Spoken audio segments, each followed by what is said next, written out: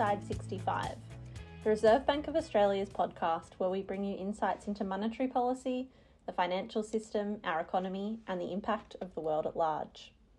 From our head office at 65 Martin Place in Sydney, we'll pull together interviews, conversations, explainers, and speeches given around Australia by our leaders to tell you a little bit more about who we are and what we do. If you're interested in learning more about the bank, check out our website, rba.gov.au, where you can subscribe to other content, find more information, or contact us directly. I'm Iris, a senior economist here at the Reserve Bank. Marion Kohler, the head of economic analysis, recently gave a speech in Perth to the Committee for Economic Development of Australia, otherwise known as CEDA, about the why, how, and what of forecasting. Marion talks about how forecasting is a key decision-making tool for central banks. But forecasting is far from simple. There are a range of challenges, uncertainties, and risks that need to be taken into account. Marion also provides an overview of the most recent forecasts for growth, unemployment, and inflation. So stay tuned to listen to Marion's speech. Thank you very much for coming today. My colleague Lucy Ellis has been unable to come for personal reasons, and she asked me to step in today. And I just have to say I'm delighted to do so. It's great to be with you in Perth after such a long time when we couldn't be together. As you would know, the Reserve Bank Board met yesterday here at the Western Australian office of the bank. The Governor discussed the monetary policy decision last night, so I'm not going to repeat that discussion today. Instead, I'm going to talk about the forecast that we presented to the board yesterday, which informed their decision. The details of those forecasts will be published on Friday in the Statement of Monetary Policy. Today, I'm going to preview some of the highlights of those forecasts and provide some context to them. Before I get to those details, I'd like to talk about why and how central banks forecast. I will also make some observations about some principles we need to observe when we forecast. So, why do central banks forecast? Forecasts are a key tool for central bank decision-making. It takes time for monetary policy to affect economic activity and inflation. These so-called long and variable lags of monetary policy mean that central banks need to have a view on how the economy will be tracking in future. Financial factors, including the exchange rate, asset prices, and borrowing behaviour, respond soonest to change in policy interest rates. Next comes real activity, followed by the labour market, and finally, inflation. It takes a while for these effects to flow right through the economy. Economic models give us some guide on how long we might expect these lags to be. Here is one of our models. It's called Martin. I don't actually remember anymore what the abbreviation stands for, but it is a full system economic model. In this model, a higher cash rate, which you can see in the first panel, starts flowing through to GDP relatively quickly. But as you can see in the second panel, the peak effect is only around 1.5 years later. The lower level of economic activity translates into an increase in the unemployment rate, with a peak effect at around 2 years after the policy rate change. And that's the third panel you can see here.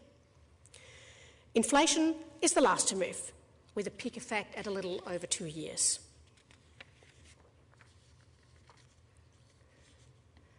The timing and magnitude of the effects varies between models and over time, and the estimates are typically imprecise.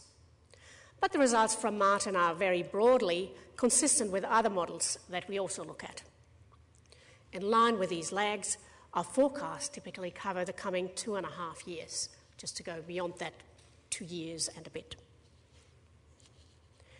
In recent years, things have turned out very differently from our earlier forecasts. With that in mind, it's important to be clear about what our forecasts are and what they are not.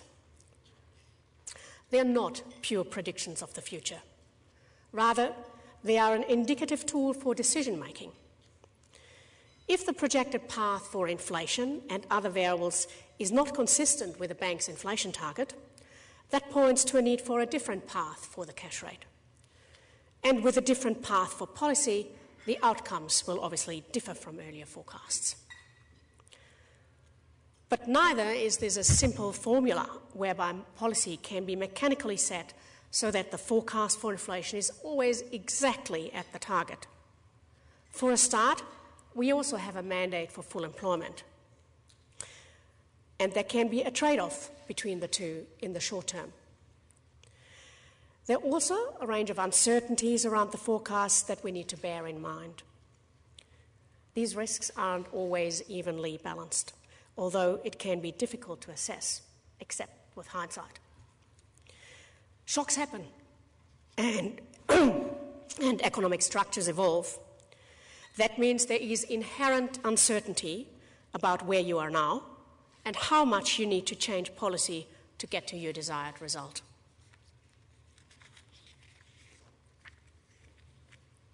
These considerations speak to the need for both policymakers and the public to see the forecasts as more than just a set of numerical predictions for specific outcomes such as inflation or unemployment. Surrounding these point forecasts are a range of judgments and risk assessments.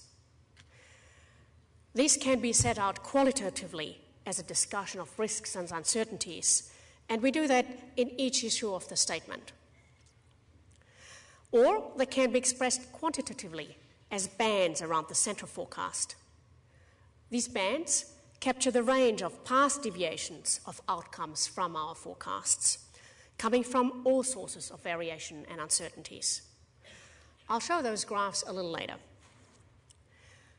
We also can and do show particular scenarios. Either way, these are just as much part of the forecasts as that numerical central forecast. They help articulate our thinking about how we would interpret signs that things are turning out differently from the central scenario. For example, in the February statement, the one just passed, we explored how outright declines in goods prices would affect our outlook for inflation. Another reason why we shouldn't think of our central scenario as a true prediction, let alone a promise, is that it is predicated on paths for the cash rate and the exchange rate that are based on market expectations, rather than the board's prediction. I'll talk about these assumptions a bit more in a moment, but the main point to take away is that even if those assumptions don't accord with your own view, a central scenario built on some plausible path of future path is still a useful tool for decision making. So to summarise, central banks forecast because monetary policy acts with a lag, but forecasts are not predictions. So how do we forecast? Predicting the future is hard, and it is even harder if you don't know entirely where you are starting from. That is, when we make forecasts, we do not have comprehensive data on economic activity in the period just past. There is necessarily a lag between when something happens and when that something is compiled into an economic statistic and published. For example, our current forecasts here in early May are based on official data on unemployment and inflation for March. But we don't know yet about April, and we don't know what economic growth in the March quarter was until early next month. There are several ways to address these data gaps and get a better sense of what state current economic conditions are in now when you commence forecasting. This activity is sometimes known as nowcasting. One approach is to combine different partial data, which includes data from the ABS and from private providers, administrative and survey data, and the extensive range of information we collect via our liaison. All of this can be used to estimate the current and most recent periods for broader measures of economic outcomes. At the Reserve Bank, our liaison program is an important input into our nowcasting. Speaking to businesses as well as community services and other organisations across the country gives us a live, if partial, read on current conditions. Another benefit of these conversations is that we gain insight into the why, the things that are driving people's decisions, what they are concerned about, and how they might react if things change. This gives us an insight into the near future as well as the current period. Once we get much beyond the current period, things get a bit more complex. There are no real-time indicators for periods that haven't happened. Some leading indicators help predict outcomes several quarters in advance. But for the most part, we must rely on economic relationships and our understanding of the data to construct a forecast. For these relationships, you need a model. Ideally, you have multiple models. All models involve simplifications, and different simplifying assumptions can yield different results. It's therefore prudent to cross-check against multiple models to ensure your forecast is as robust as possible. Where feasible, that's been our approach at the Reserve Bank. For example, our main inflation forecast system takes the average of 4 different types of models. We also can cross-check against whole economy models. Models don't always serve you well, though, when forecasting. Judgment is also necessary. Sometimes that is because something unprecedented has happened, like the COVID-19 pandemic. Models are estimated on past data, so they can't handle something that never happened in data we have to hand. Other times, one of the simplifying assumptions in your model, like the importance of supply shocks, lead the model astray. A clear example of this is for inflation. Most inflation models best capture demand-driven inflation. Historically, these drivers have been the most important for explaining the persistent component of inflation. During most of the inflation targeting era, supply shocks have tended to be benign or favourable to managing inflation. But we know supply-side disruptions have added a lot to inflation over the past couple of years. We can get an indication of the contribution from supply disruptions when we look at a model. Here, we look at the gap between actual outcomes for, this is core inflation, mean inflation, and what a model tuned to demand factors would tell us. In this exercise, we take the outcomes for the unemployment rate, inflation expectations, and import prices as given.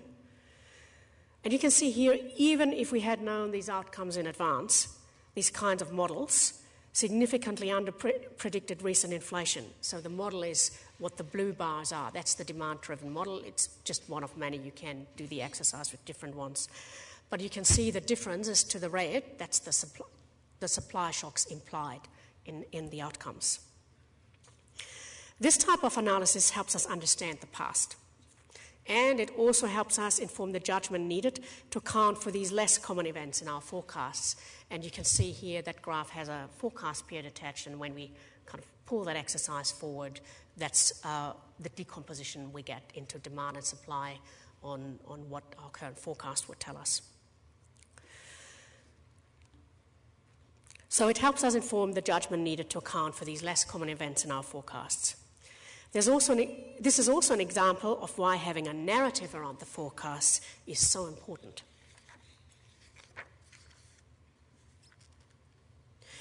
We also need to make some technical assumptions when we have a model. Within any set of forecasts, there's always some factors that must be taken as given.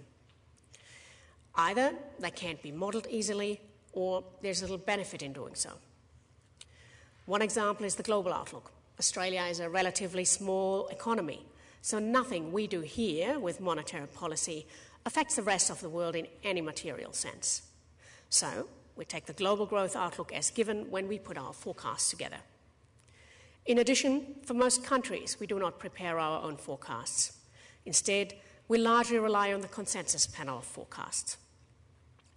The exception to that is China, where we have developed our own analytical capability, including in our team working on the ground in Beijing.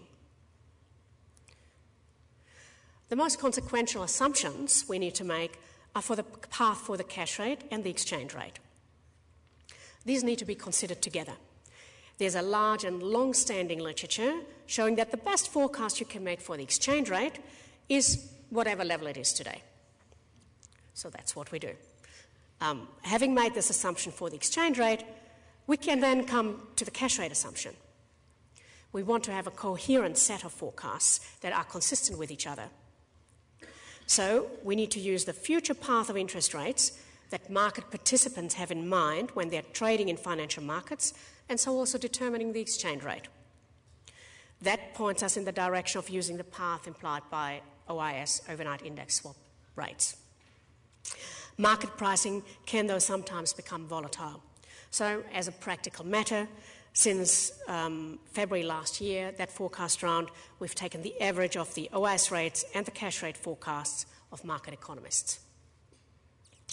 There are other approaches we could take, such as assuming a path implied by an economic model or the board's own expectations. Some central banks do it that way. But doing so can be interpreted as a commitment or a promise that is not robust to changing circumstances.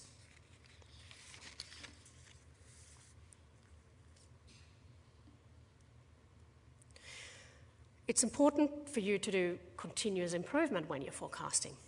Learning from the past is important for ensuring we deliver the best forecasts we can make.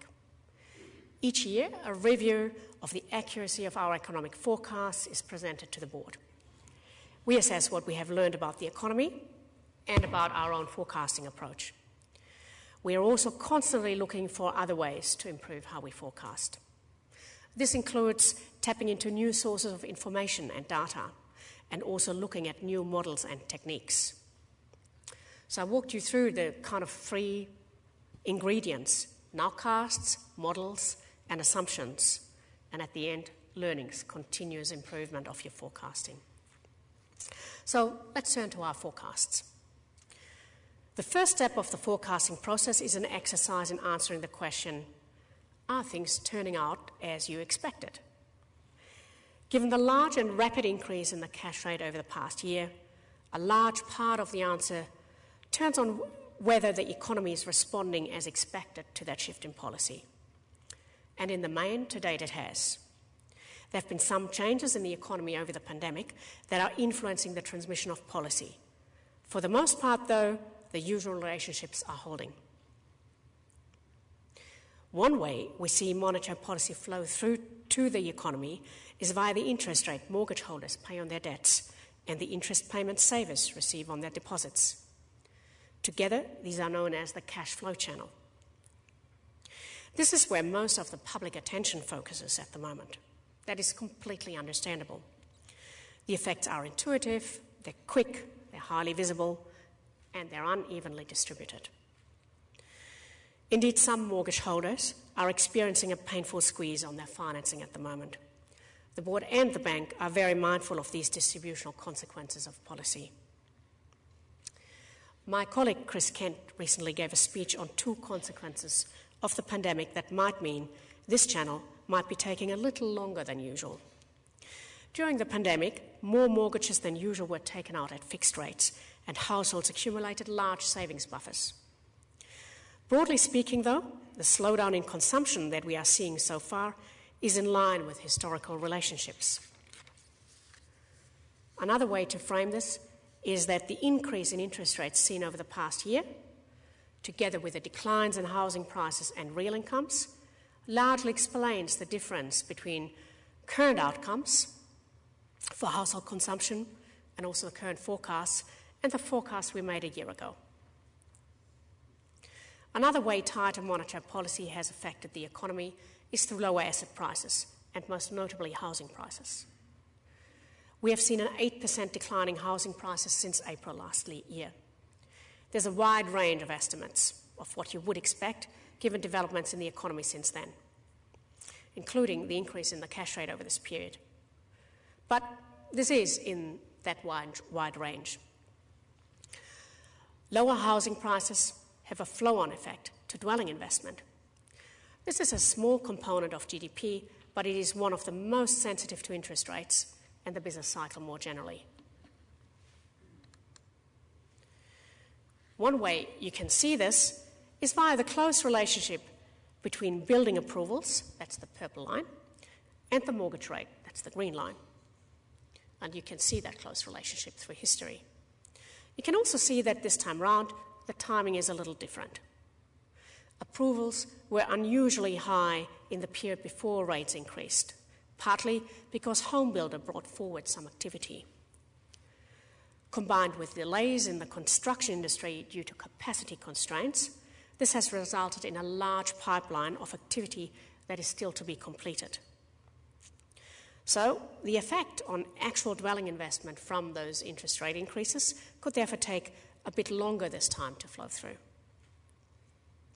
Taken over a longer period, though, we expect it to play out similarly to past tightening cycles.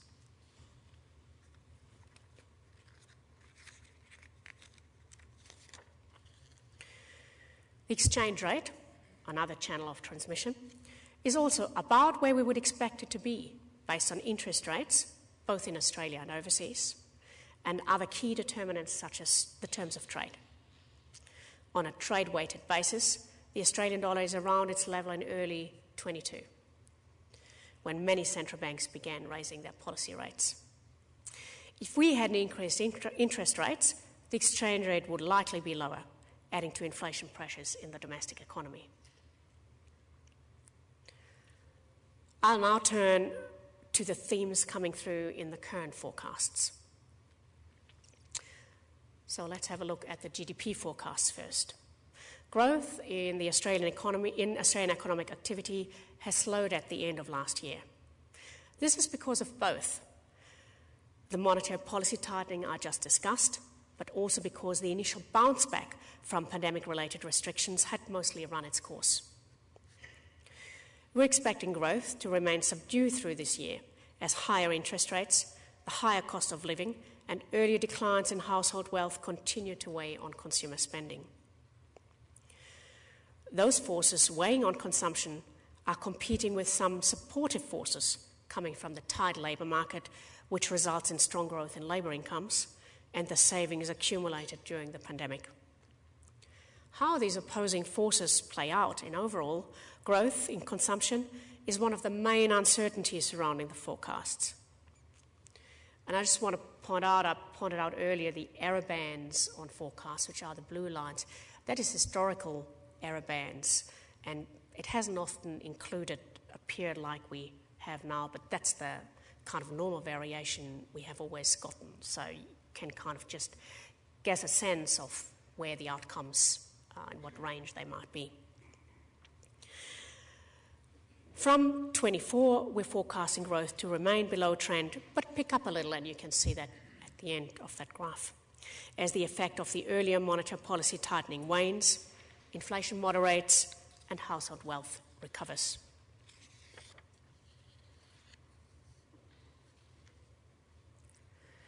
Let's turn to the labour market. In line with the usual lags, the recent softness in economic activity is expected to take some time to flow through to the labour market and inflation. The labour market is still very tight. The unemployment rate is around multi-decade lows, and it is expected to remain below pre-pandemic levels over the next couple of years. Underemployment is also low relative to historical experience. That said, the balance between labour demand and supply has started to improve recently. As the economy slows, the unemployment rate is expected to increase gradually over the next couple of years. That brings us to the outlook for inflation. Consumer price inflation in Australia eased in the March quarter. We're expecting it to decline further over this year. As I mentioned earlier, two competing forces are driving the inflation outlook: the ongoing tightness in the labour market and the high level of demand for services lead us to expect domestic inflationary pressures to continue. On the other hand, goods price inflation should ease as the resolution of supply chain issues flows through to the prices paid by consumers in Australia.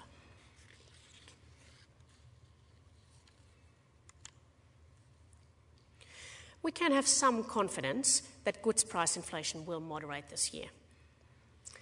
It is already doing so in our peer economies, including in categories such as audio-visual equipment.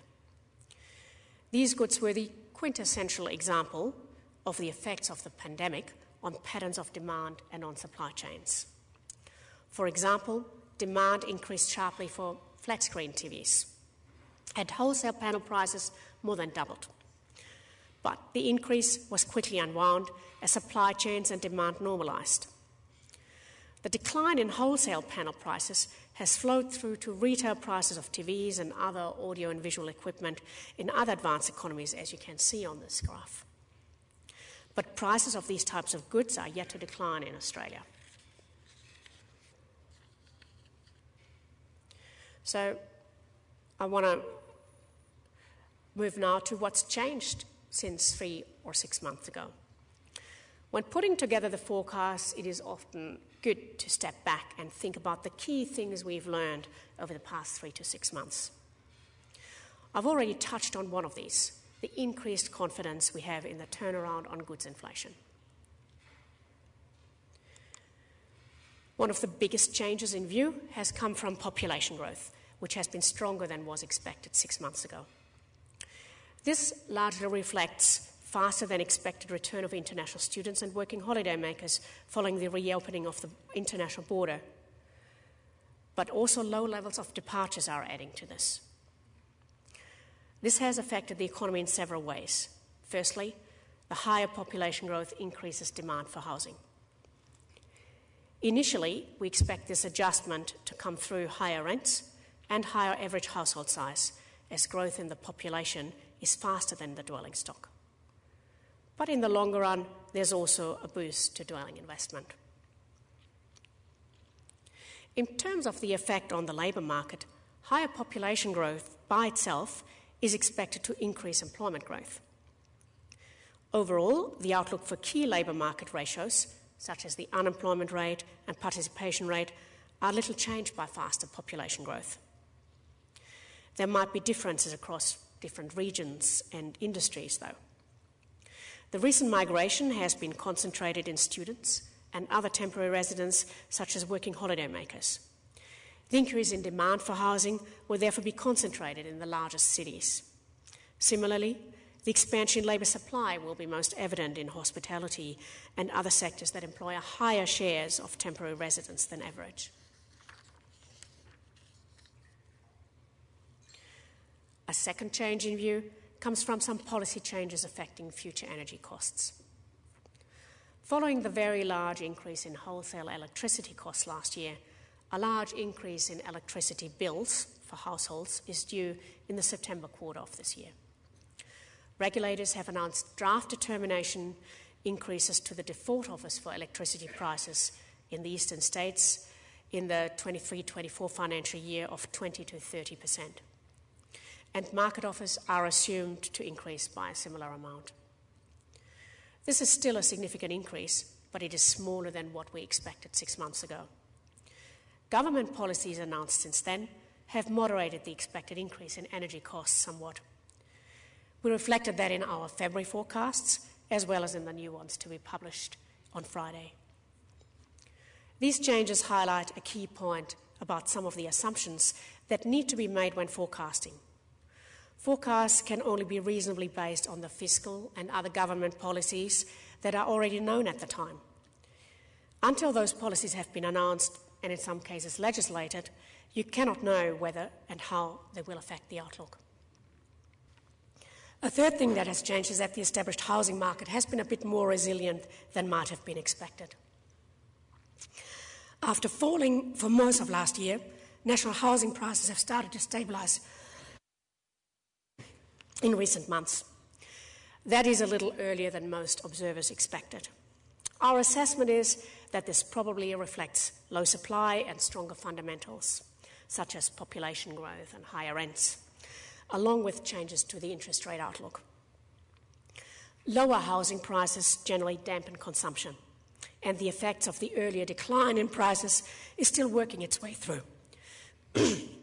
But with housing prices seemingly stabilising a bit sooner and at a higher level than most observers would have expected, the total effect of lower housing prices on consumption will be a bit smaller.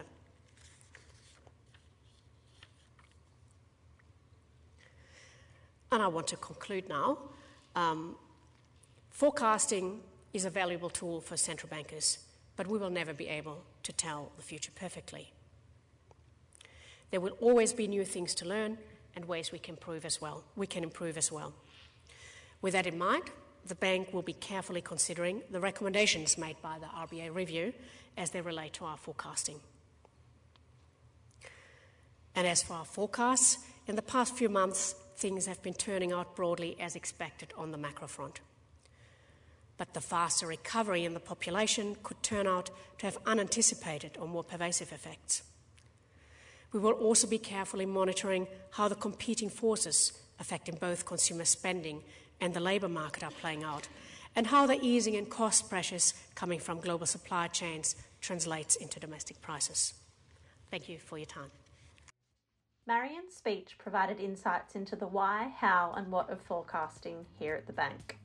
We hope you enjoyed the speech and thank you for listening.